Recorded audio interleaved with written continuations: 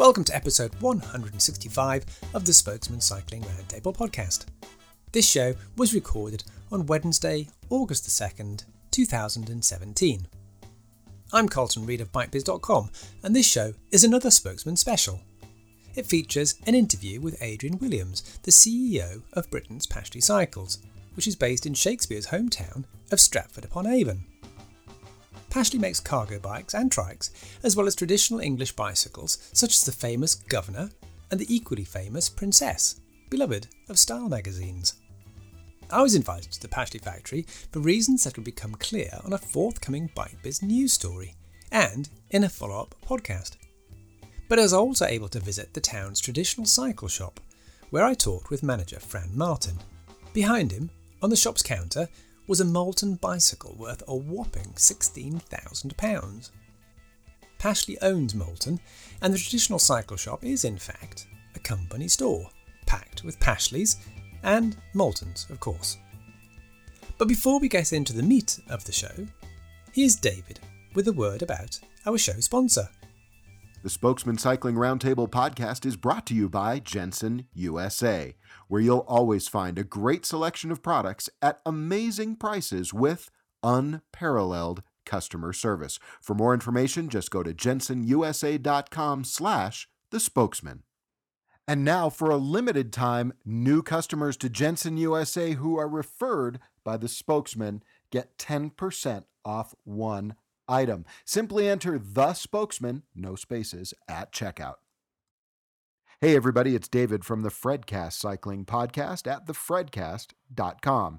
I'm the host and producer of the Spokesmen Cycling Roundtable Podcast. For show notes, links, and other information, simply go to our website at the-spokesmen.com. And now, here are the Spokesmen.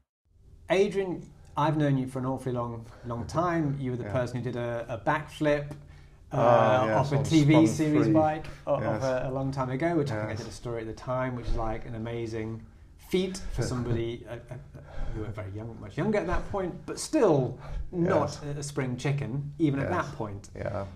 So how did you get involved with Pashley? Tell me that background. Okay, well, so I'm an aeronautical engineer by degree and started off with helicopters. Did my apprenticeship at Westland, and I worked in, at that time, remotely piloted helicopters in the wind tunnel, so research projects and things. But then I moved over onto the commercial side, and I then progressed to quite a high level at Westland. And I think they wanted me to sort of stay with them. But really I wanted to always run my own business. And so I decided to look around and found this small company in Bath, which was involved in engineering. And so I joined them and grew that business to be reasonably successful. And at the age of 35, I was Deputy Managing Director, and the group that this business belonged to had, again, ambitions for me. But I really wanted to run my own business, and so and I didn't really want to be involved in aerospace and defence. So I asked my dear wife if she would mind paying the mortgage, and I would become a house husband and looked for what I wanted to do, and she said, that's all right, fine. So I, one evening at dinner, a very good friend of mine who's a sculptor said to me, had I tried the Bath to Bristol cycle route? And I said, no, I haven't got a bike at the moment. And he said, well, you need to get out more. He said, you know, and I'll see what I can do about that. The second thing was I was representing a Paris company that made helicopter deck landing equipment. It's difficult to land helicopters onto a moving frigate. You need reference lights and things. And so I went out to the Paris Air Show and got gridlocked on the peripherique and things. I just thought, this is ridiculous. We can't go on like this. And this is a motorcar driver, basically, not a cyclist. And then the third thing happened, that the group I was working for had a subsidiary company that made gears and gearboxes. They needed to increase their sales, and their sales manager answered the telephone time 3 times, and he said, "Sorry, we don't make that anymore." So of course I had to say to him, "What is it you don't make anymore?" And he said, "Oh, we were involved in making an electrically assisted bicycle 2 or 3 years ago. We sold a few thousand of them, and then we had difficulties, and so we've stopped, but we're still getting calls from people." So my friend came to the door, presented me with a bike and said, "Try the Sustrans route." So I dropped down the hill in Bath, where I lived, and went along towards Bristol, and everything in my life then slowed down, and people were waving, the May blossom was out, and smiling, and this was just like lovely, and then turned around a bit and came back, went back up the hill and thought, "Oh, bugger this isn't much fun." And so I had in the back of my mind the electric assist, and thought, actually, I'll go back and speak to them and see if they've still got any of the stock and things. And then I decided that actually electric assist bicycles was something that I'd like to be involved in and could be the future. It's crazy to say it now, I know, but then nobody was doing it. When is then, Adrian? What that was in about 92. About 91, 92 time. So I formed a little company and converted chicken sheds actually to the north of Bath, and did a lot of research myself, funded this this small business. We had a designer there and an engineer there, and we got some Hawk bicycles. We motor assisted them by putting sort of this drive which went on the outside of the front fork, and I actually put a Sturmey Archer hub in the front so that I could get the different gear ratios as well to this drive. And then we had the bike up and running, and I was speaking to a battery supplier, and he said, "Oh, is this the new Sinclair thing that's he's going to launch?" Zyke. And well, yeah, and I didn't say no. I just found out where he was launching, and I said to the others, "Well, surprising that Sinclair is going to come out with something." So we decided that we would go up to Cyclex and cycle around outside when he launched inside, and surprising that we had the Sky Television team saw us and took some footage, and another team, I think it was Thames Television team, took some footage, and some broadsheets came across and did some photographs, and really they were just ordinary bikes which were electrically assisted. And then they went in for his launch, and then came out again afterwards and said, "Oh, let's have some more footage of yours, because it's a bit of a strange machine that is launched and things." And so the next day, as everybody says, that all hell broke loose, that the phones were ringing. We had people, we had particularly one person turned up at our converted chicken sheds, which were quarter of a mile from Marshfield, just turned up at the door and said, "I want to buy the bike." And he had come from Birmingham by train to Bristol, by bus to Marshfield, and walked around Marshfield to find out where this was, and then walked to us. And I said, "Well, how are you going to pay?" Or I said, he took out £1,000 and in cash. He said, "I've wanted one of this kind of thing for ages and never been able to find it." So we were then thinking, what do we do, basically? And Pashley phoned up, said they're interested in the technology. I started talking to them about a license agreement, and then everything went quiet. So I just happened to be passing by Stratford-on-Avon, and was met by the operations manager, and he said, yeah, there's one or two difficulties here. Pashley family have bought another company. To be fair on them, ill-advised and therefore slightly debt burdened, and of course the mountain bike is all the rage at the moment, and this was 93, and the bank just don't seem very interested in things. Which company was this? The Spencer. So the mudguards. Yeah. And so I just said, well, would you like me to help? I've done one or two things and I'd like to learn about the industry and things. And he said, yeah, they discussed it. I came on board 4 days a week, and the operations manager went down to run Spencer's. And within 6 months of being here, and it was quite tricky because it was quite challenging for the business, but the phones were ringing. People who had bought bikes, fleet bikes and things like that 5 years ago, came back for more.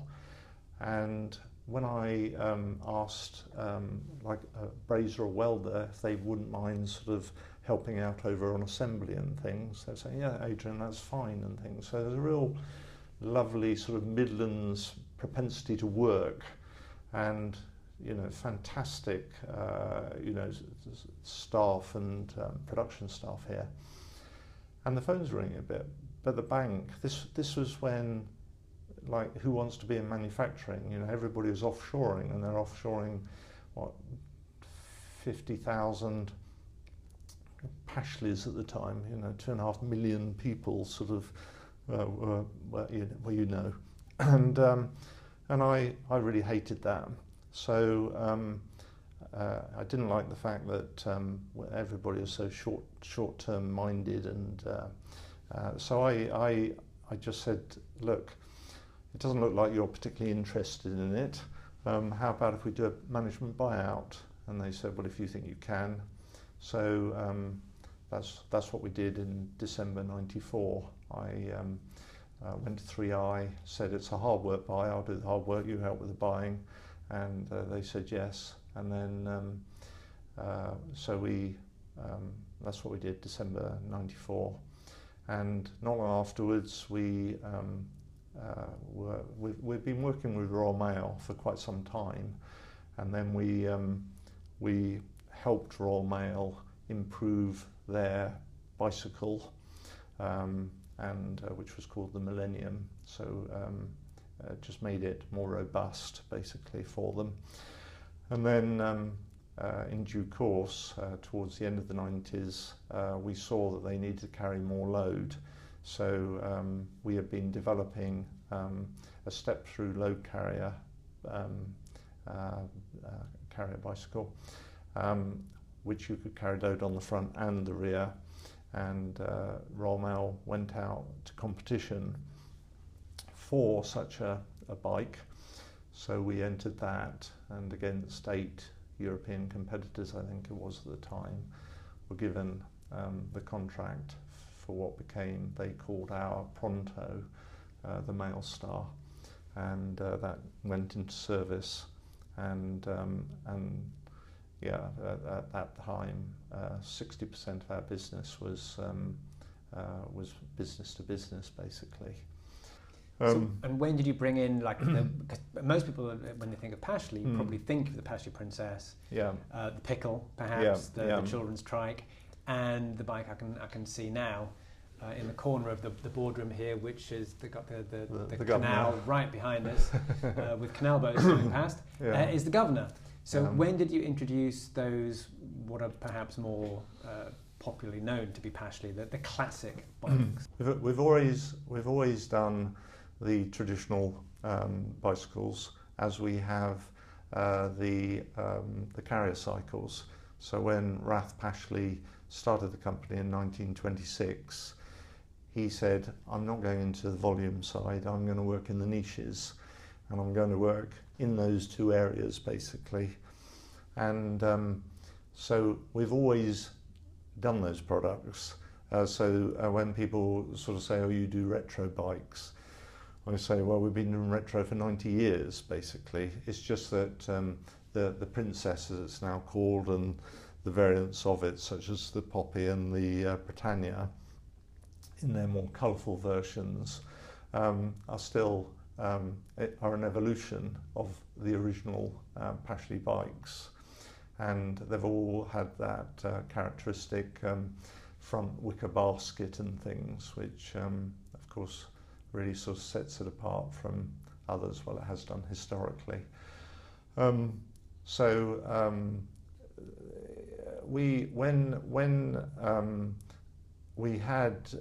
we were looking at Royal Mail and their business into the future, we decided that they were quite dominant to the business, and we had, I think at the time, 300 products or variants thereof, which is of course incredible for a business that has got 50 people in it. And so we were trying to reduce that, and I think now we're about 160 products, variants thereof, which is still amazing really, but we are the last of the original makers basically, and that is, you know, what we're all about. You know, we could, if I was a sort of ruthless consultant that just wanted to maximize on profit, maybe we wouldn't make this lovely sort of children's pickle tricycle or some of these other products, because they would be deemed as being, you know, unprofitable, etc., etc. But actually, you know, we have to continue in the tradition of making bicycles as such. You know, from the governor came about because we started to focus on our classic cycles. I took the view that actually, and I took this from when I joined Pashley, and when I looked into the future, that mountain bikes were great for going down mountains, but actually utility cycles, useful cycles, whether for industry, commerce, around the streets, delivering things, or for people riding on the streets, you know, that they needed to carry stuff, and they needed bicycles with mud guards, and sensible bicycles basically, which was sort of reasonably unfashionable thinking at the time, but that's what we concentrated on. And so we decided, yes, we would focus on that a bit more, and we started getting more publicity. We don't have a PR company. Everybody thinks we must have a PR company. We just do it ourselves. We do our brochures ourselves, you know, everything ourselves. And the Princess started to get photographed by notable people riding it and things, and then another notable celebrity or whatever was riding it, and it seemed to sort of do its own generation, and it got to the point where people were actually mentioning our name, and I wondered if they were actually our customers or not, and things, or were just mentioning our name, which was quite unusual. But it was also lovely, especially as it was not costing me very much and things. And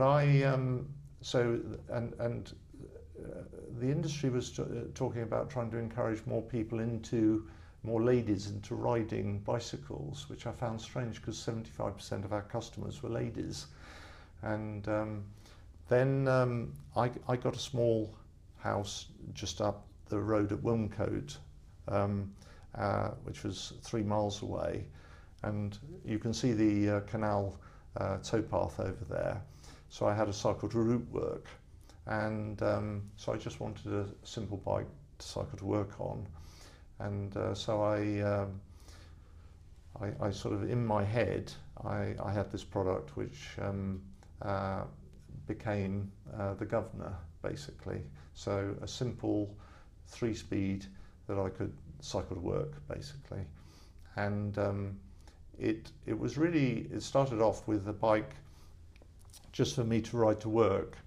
And when I first described it to Dan, our technical manager, he said, I see what you mean, but we can't do that because I can't get the rims, I can't get the tyres, and there was something else he couldn't get.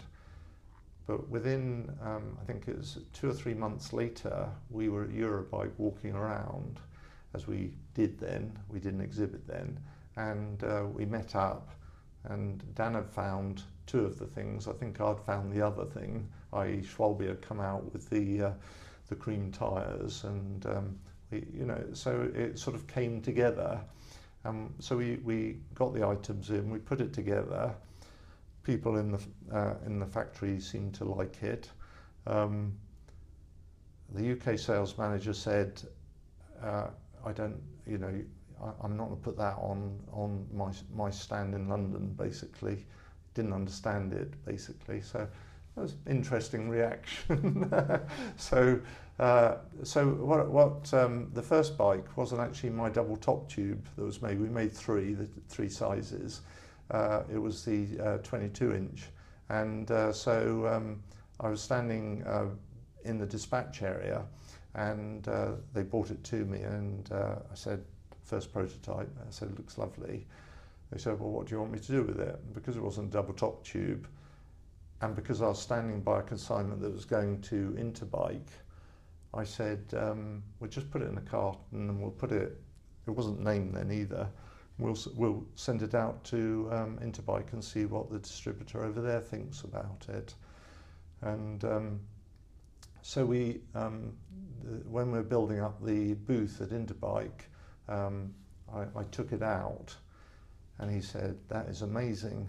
And it was really strange that people walked over. We just got out of the box and people walked over and said, what is that? And so we thought, oh, well, maybe we better put it on display. And you know what it's like at Interbike. You finish building about 2 o'clock in the morning. You then get up again.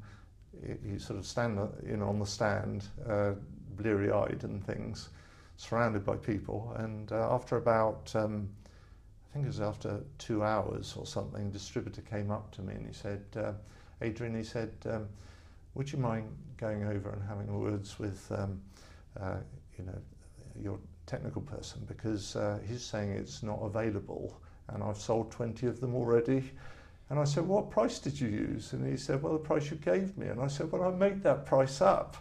And he said, well, they're buying at it, and they also want to know where they get the Schwalbe cream tyres from and things like that. So it's very funny. It launched itself, really.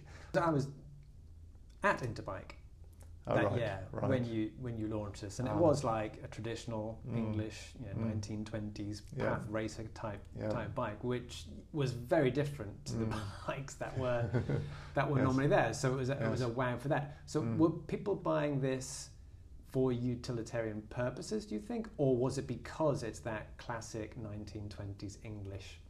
Yeah, I think the latter. I think it's just got a certain.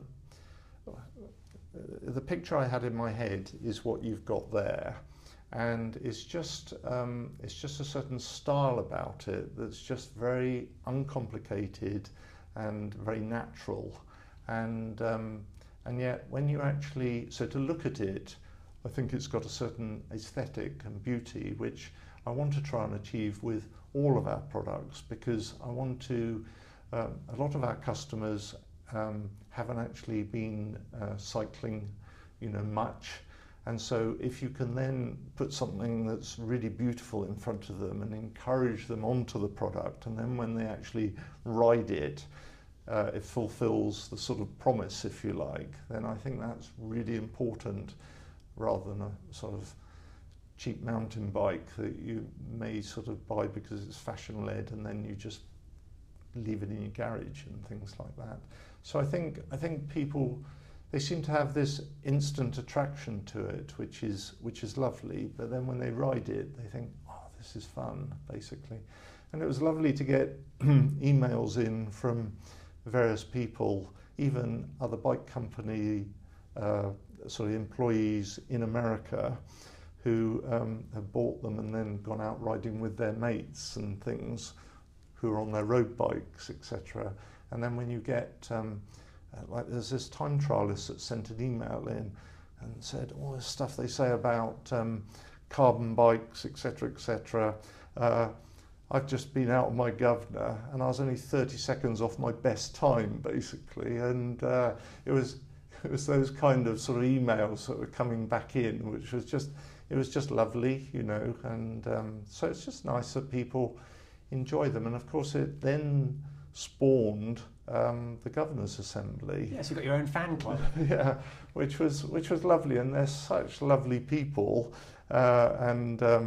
You've got to be careful when you go out with them, because they do like a beer or two and things, but they are just lovely. And of course their wives, who a number of the wives will be riding the Britannias or the Princesses and things, which is great.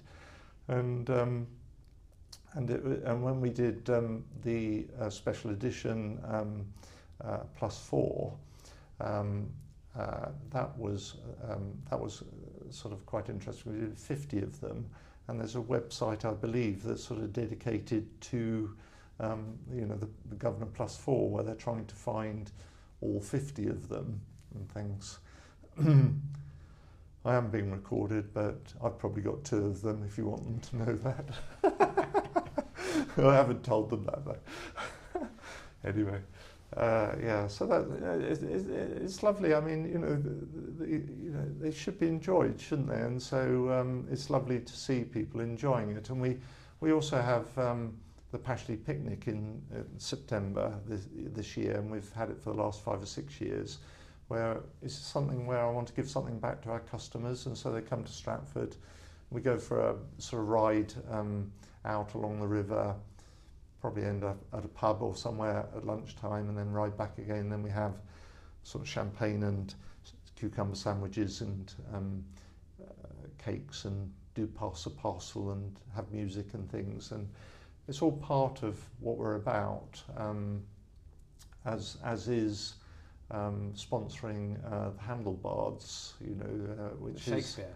Which is, I mean, they're just fantastic. I mean, a troop of 4 young men who travel 1,200 miles, from London to Edinburgh, carrying all of their props and everything on trailers, on Pashley bikes, doing shows as they go, and are so funny. And then that's led to the female troupe, which are travelling right now on their bikes and things.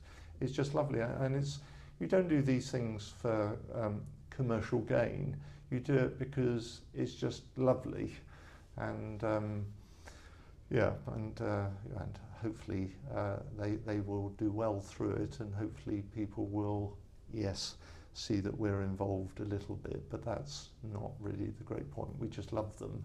It's a perfect marriage, of course, because you're Stratford-upon-Avon. Yeah, absolutely. Shakespeare's town. Yeah. So there is that absolute gelling together there of stories. Yeah, but it's all about it's really all about family in its broader sense, because we are a designer and maker, but we rely on suppliers. I mean, Arthur Wilkinson made our first wheel 40 years ago. His son, Carl, continues to make wheels for us. And they're, sort of 35 minutes from us. And we've got 95 other UK suppliers supplying into us, to one side of utility companies and all that kind of stuff. And so it's all about long relationships with that supply base, which has been difficult because, of course, that supply base has been eroded, and so we've had to find other suppliers. When Raleigh threw in the towel and everybody else followed, that made it very difficult, of course, on the supply base of things. But then so to keep up, we're really very concerned about our supply base, of course, but I'm equally concerned about our people and the local community here. We have 2 employees who have been here over 40 years. We've got 7 who have been here over 25 years, and yet we've got youngsters who are with us, and maybe they might not have gone in the right course in life because school wasn't really for them, and so they came to us as assemblers, and they could see through others that actually if they put their head down and got stuck in, then we would train them up and they could become brazers if they showed the aptitude. So we've got 3 of them now who are our top paid production operatives. And so we've got a broad range of ages and skill sets, and we've got really good design development people. And then of course, then it flows through into our customers out there, our distributors. We've got a distributor in Japan who's been with us over 35 years. And so it's right the way through. It's all about relationships and things. And it's driven more for the love of the product and the involvement than just driving that bottom line, basically. And I think this is the problem nowadays, in that everybody is piling in, thinking that they can make money out of the bicycle industry, and everybody in the bicycle industry knows that how to make $1 million, you start with 2, and they just don't realise this. It's really difficult making money in this industry, and there isn't the love of the product, and that is, I think, really problematic, because it shows in what's being presented, to customers largely, and I think they need, our people out there, our customers, need their heart lifted a bit, basically, and there is a soul here. And hopefully that touches them a bit too. So you've stayed in one place in many respects, yeah. in that you've stayed manufacturing in the UK, yeah. which if you stand still long enough, then eventually fashions catch up to you again. Yeah. Because that's the next stage yeah. for Britain, is yeah. going to be what's called reshoring, yeah. where you bring manufacturing back. So Raleigh got rid of its robots in '99 or whatever. Well, chances are they're going to have to bring a lot of this stuff back to the UK at some point, if they're going to remain competitive, because Asia's not going to be competitive in the years ahead. So reshoring isn't something that you've introduced. No. You've always, in fact, reshored. You've always done stuff here. So it's you and Brompton for a long time have been... And Malton. Which you is part of. Yes. You've always done that. Yes. But now people are catching up. So where do you see people catching up? Do you see that as ironic, or do you see that as, of course, you must catch up to us? Well, yes, because again, when I got involved in Pashley, and I go along to various business meetings and things, Birmingham or Coventry or whatever, and people would say, "What do you do?" And I said, "Well, I'm in the manufacture of bicycles," and they'd turn to the person next to them and start a conversation with them. It was extraordinary that the Midlands, that was the engine of our prosperity, how people turn their nose up at it and still do, and yet it's a fantastic area. I come from Kent, from southeast London, and so I'm a convert. It's amazing what this centre of England, the heart of England, has done for this nation, and so to have that kind of response, is like, because of course it was all service sector driven, and what the banks were saying at the time. So I said to people here, look, don't worry. At some point things will turn again.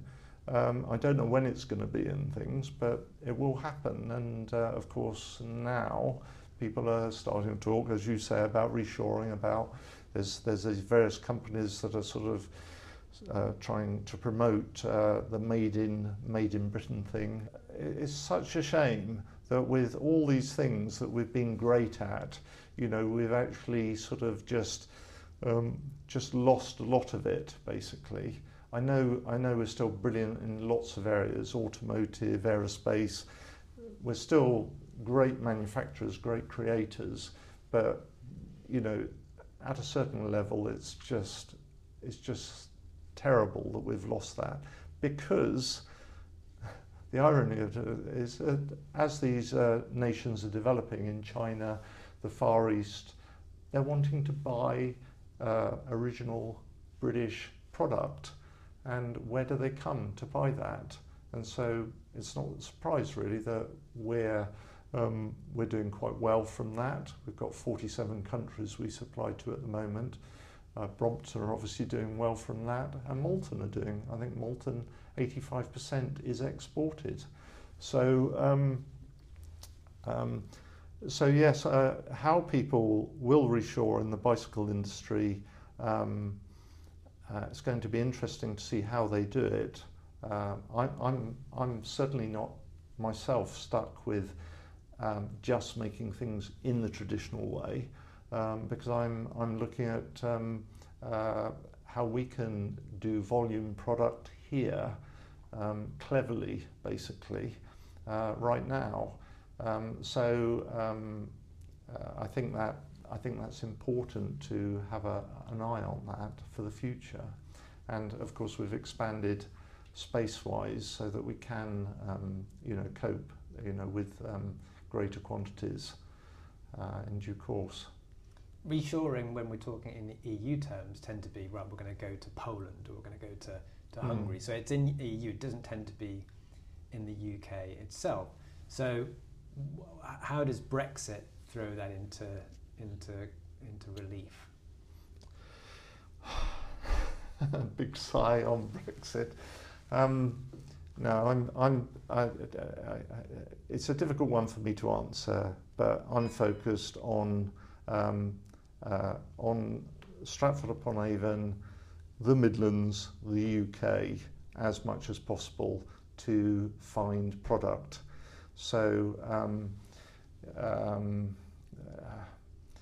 you might have to edit some of this out, but because I of course wear more than one hat now, and I don't make a point of wearing the other hats, basically, because people see me as Pashley, which is absolutely right, but as you're aware, Pashley also, well, the group, I also own Malton Bicycle Company, and because Alex came to me about 9 years ago and said, Adrian, I think he was 85 at the time, I am going to die at some point. I really like what you've done with Pashley. I want Malton to be in safe hands going forward.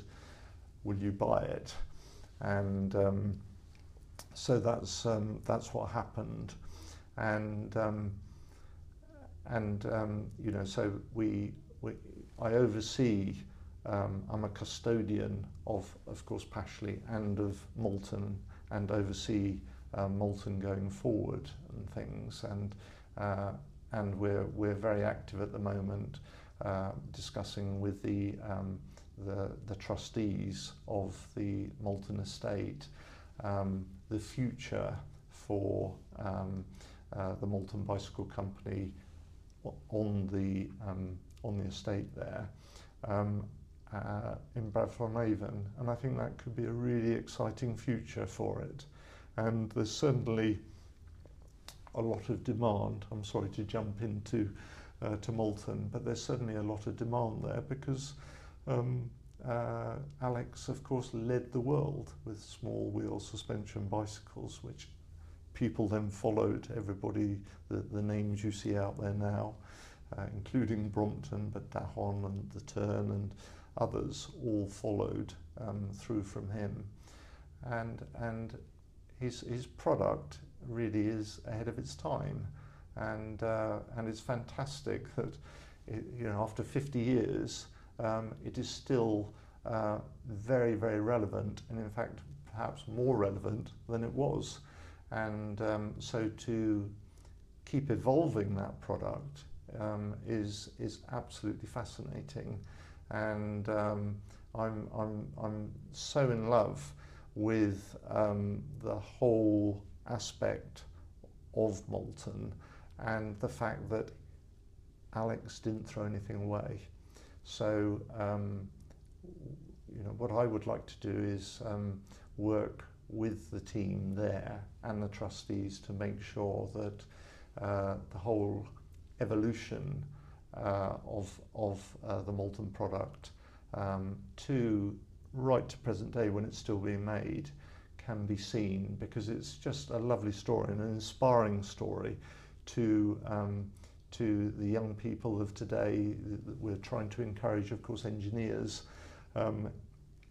We've got a great shortage of engineers, of course, as you know, and I was an engineer, my wife was an engineer, mechanical engineer, so it'd be really inspirational, I think, to them to see that, from the rubber industry in Bradford-on-Avon through aircraft involvement, through involvement with the Mini motor car, comes out of this small wheel suspension bicycle, and then just it's great. And so I'm really looking forward to that going forward, and working. I was there yesterday, sort of in discussion, to try and make this happen. And then so the other hat I wear is GB Cycle Components. So we're I owned Brooks at one point, and it was a shame in many respects, to pass that on, but it was right, because Celeral could give it the distribution that it deserved, and they did have the passion, and do have the passion for it, and they did keep to their word and keep manufacturing in England, but they had to anyway, because otherwise what would it be? But when Pashley became better known for its traditional bikes with its Brooks saddles, then the emulators, or copyists if you like, of course put Brooks saddles on, and that was problematic. So I thought we need to distinguish ourselves, and we do that through our product anyway, but it would be quite nice to have a componentry brand that's on our bicycles, if we could do that. And so what better than GB? And I really loved GB anyway, and so I had a word with Jeremy Burgess, son of Jerry Burgess. Everybody thinks GB was Great Britain, but it was Jerry Burgess, of course. And he said, because he was doing a tiny little bit, but he was mainly focusing on the furniture down at Feltham, and they've still got the gates there with GB on the gates and things on the original site. And he said, I'd like to retain, a small percent basically, but yeah, please get involved and make it happen. So you launched at I was there at Eurobike when you launched. Well, yes, it's had a bit of a bumpy start, actually, Carlton, because again, I was really into getting stuff made in England, and so we went to various people, and they said, why come to us? Why don't you get that made in the Far East? And it's like, no, we're trying to actually give you work and get this made in England. It may be tube manipulation, and yes, maybe etc. But so that was quite hard, and we were trying to do handlebar sort of stems and things in stainless, etc., which was quite challenging to manufacture. So we probably set our sights a bit high to start with. So at the moment, GB, we're just still doing some development stuff. We are putting product just softly out there onto our product mainly, but Tim is working on the website now and other componentry, and we'll probably come to the more into notice towards the end of this year, I would think. But yeah, we're not trying to do a big fanfare as such. We just love the product and the idea and things like that. And if we can, through it, encourage more people to make, in the UK, then that's great. So I suppose I'm a bit of an umbrella over sort of British making, British bicycle design and making, and because that's what I sort of love and want to encourage, basically.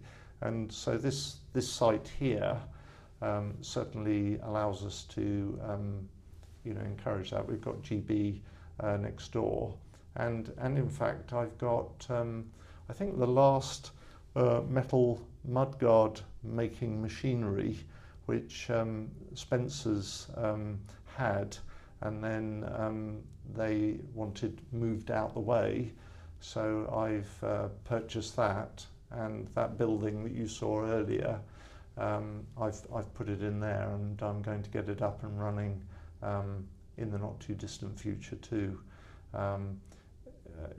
There are people that, within this organisation who say, why are you doing that? We can get that somewhere else, not on these shores, and but they say that carefully, and I'm ignoring them. So your ethos shines through that you want to do as much stuff British and high quality. Now, the bikes that you're doing, they are at a certain market level, almost for connoisseurs. Whereas more discerning customers, yes. Whereas if you actually look at the history of them, these are utility bicycles that would have actually been not for connoisseurs in the 1920s. So in 1926, when it was founded, these bicycles would have just been the bog standard bicycles absolutely. Of the day. And people would go out touring, as you know, for probably 60-mile rides on them and things, on a roadster and things. It's extraordinary. So is it the fact that these are now connoisseur bikes a reflection of they're just more expensive, whereas in the 1920s when they were made, they wouldn't have been as expensive as they are now, if you see what I mean? Yeah, I do. Difficult one for me to answer that. So if they were a lot less expensive, would more people ride them? I don't know, is the answer. Put it another way. Yes. The fact that you're making in the UK and your ethos is to do that. Yes. Naturally makes them more expensive because it's much, much cheaper to just buy these things in Asia. So whereas people's perception of how much a bicycle costs now is far, far lower than in the 1920s. Yes. So you've actually spent a lot more of your wage buying a high quality bicycle, which would have lasted 30 years. Whereas now we'll go out buying Asian-made bicycles, which don't last as long. People don't have the quality perception that they've had in the 1920s. So that's why your bikes cost more money today, because they wouldn't have cost more money in the 1920s. They'd have still been expensive, but people don't spend as much on their bicycles today as they would have done in the 1920s. Yeah, absolutely. And I really hope that those customers of ours that therefore do buy our product do appreciate what they are buying into. That they and I think generally they do. I think that 80%, I would say about 80% of our customers walking into bike shops have made up their mind that they want to buy a Pashley, because they've done the research and they know that we are a socially responsible company, that we care, and also that we care about them afterwards too, because we've got all our frame numbers going back tens of years, and so if they have an issue or whatever, and that is rare, then we will be able to know when it was made and get the part to them wherever possible, and that isn't really happening very much these days. And certainly it's disappointing with the electric assist bikes that are proliferating now, to see that people are treating them fire and forget products. That's no way to treat a customer. You've got to be there for your customer afterwards as well, into the future. Really important. So you own a bike shop also? Well, yes. So I've basically, we didn't have an outlet in Stratford upon Avon, and yet we had people wanting to see our product, and bike shops generally don't stock very many of our product, and so we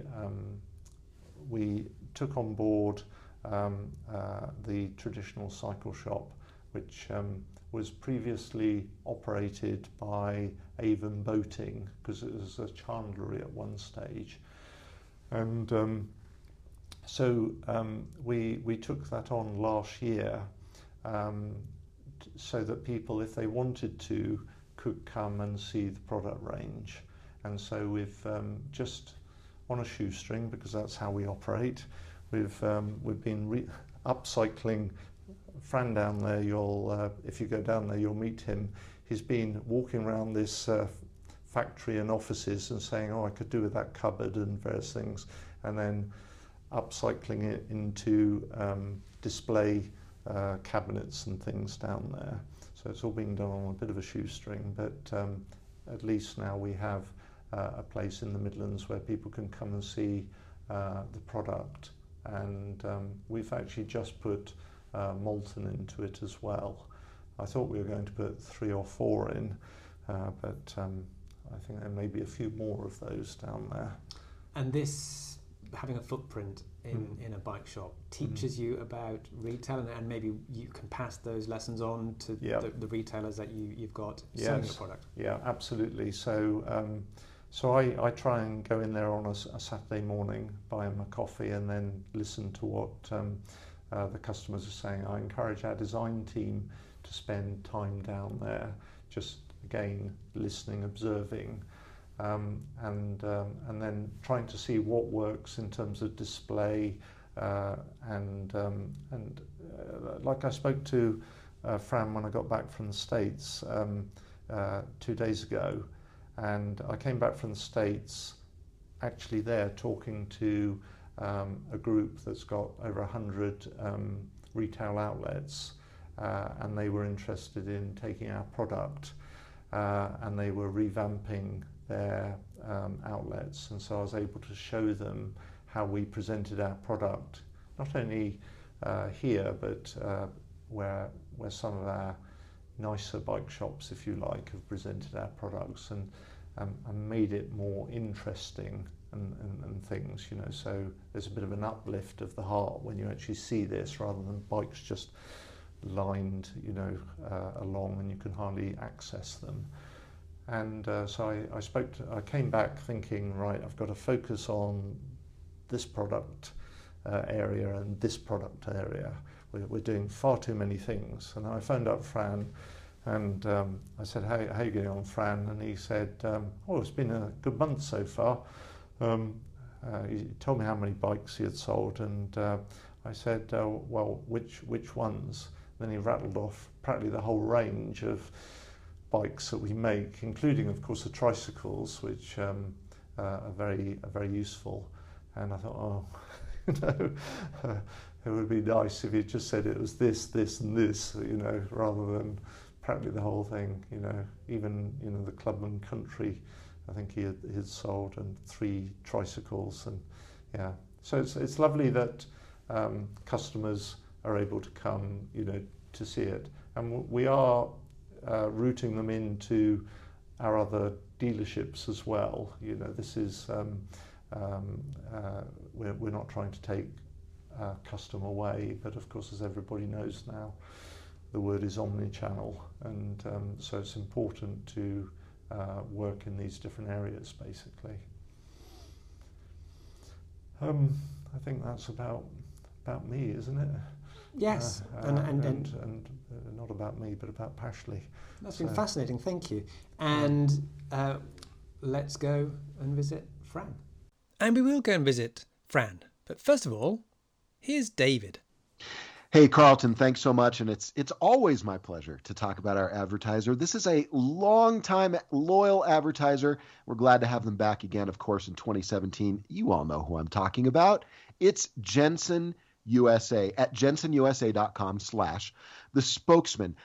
I've been telling you for years now, that Jensen is the place where you can get a great selection of every kind of product that you need for your cycling lifestyle at amazing prices. And what really sets them apart, because of course there's lots of online retailers out there, but what really sets them apart is their unbelievable support. When you call and you've got a question about something, you'll end up talking to one of their gear advisors, and these are cyclists. I've been there. I've seen it. These folks, this is something we'll talk about in today's show, but these are folks who ride their bikes to and from work. These are folks who ride at lunch, who go out on group rides after work because they just enjoy cycling so much. And so you know that when you call, you'll be talking to somebody who has knowledge of the products that you're calling about. Now, talking about great deals, it is time for Jensen USA's annual bike sale, their 2017 annual bike sale. If you're looking for a new bike, whether it's a mountain bike, a road bike, a gravel bike, a fat bike, what are you looking for? Because now it's spring and the sun is shining and the birds are chirping and it's time to get back out on your bike. Check out Jensen USA's annual bike sale and you will not be disappointed. They always have great deals on complete bikes. I mean, I'll just give you an example. I'm looking at their website. A 2016 Orbea Occam TR M30, normally $3,999, now just $2,699. What are you waiting for? It's a great bike from a great brand at a great price. Go ahead and check them out. Jensen USA, they are the place where you will find everything you need for your cycling lifestyle. It's jensenusa.com/the Spokesman.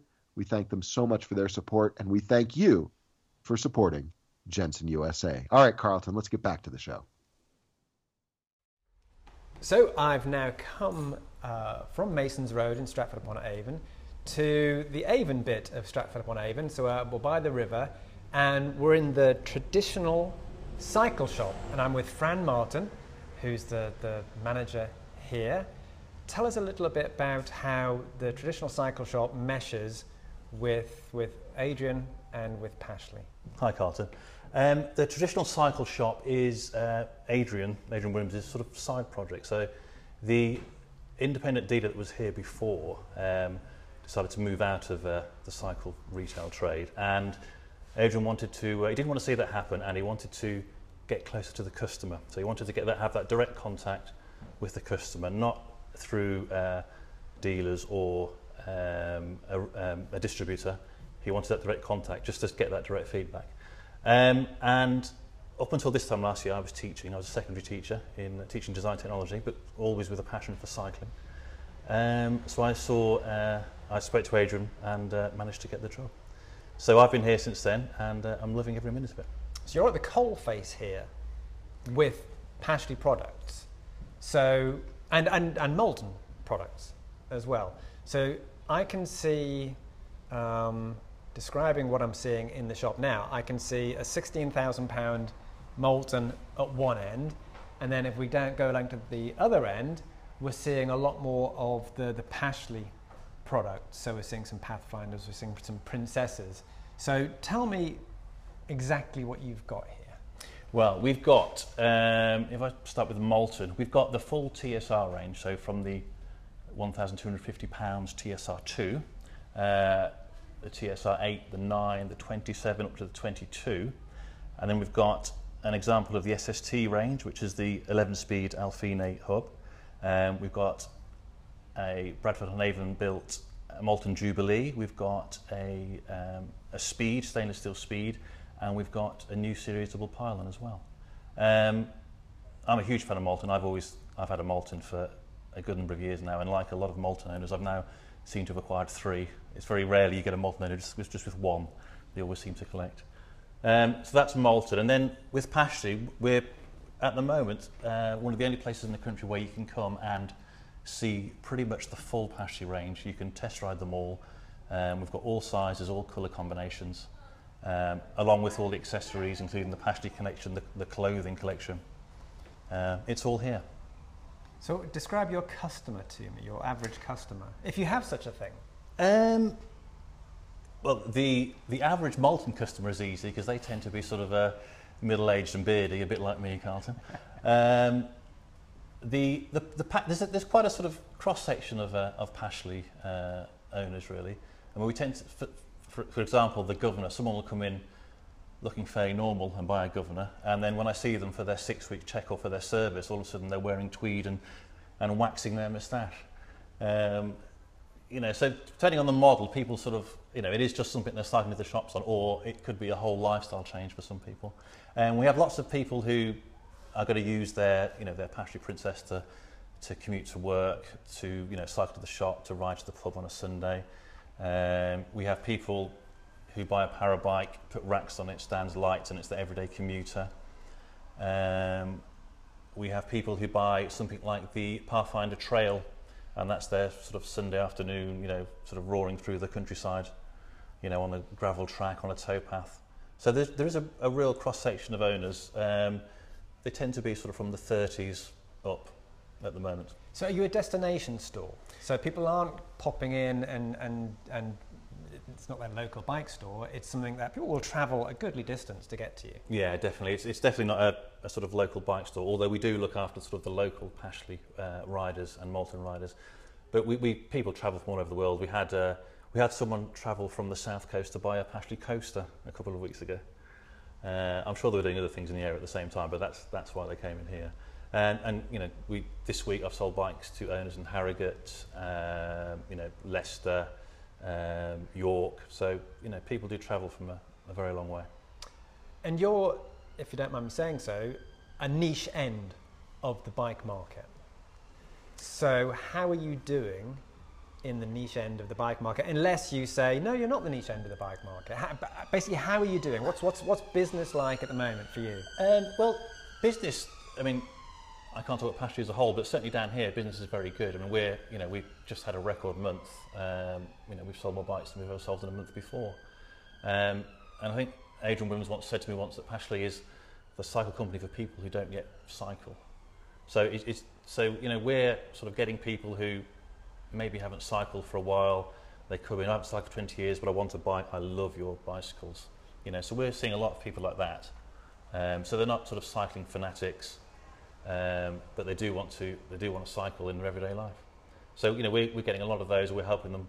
The amount of times I've started someone off on their test ride outside the shop, and my heart's gone a bit because they're getting very close to the river. They're still wobbling, but then within 10 minutes, they cycle off. They come back from the car park, and they've got a huge smile on their face, and they feel like they feel when they got on their first bike when they were sort of 10 years old or whatever. You're talking about falling in the river there. You better describe the location because I could describe this, but I'd rather you just tell me exactly what we're seeing. This is Stratford Marina. So if you take a bike out of our front door, you've got probably 3 metres between our front door and the river.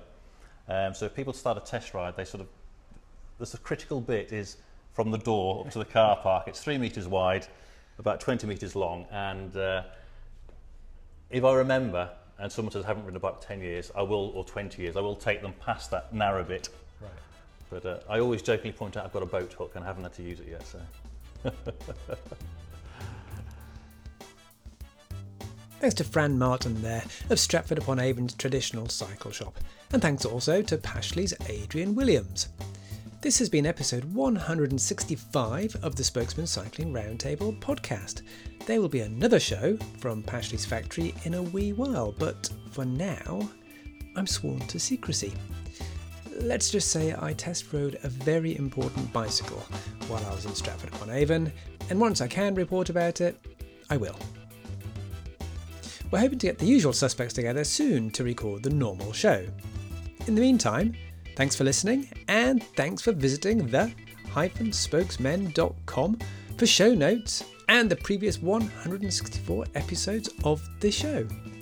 Until the next episode, get out there and ride.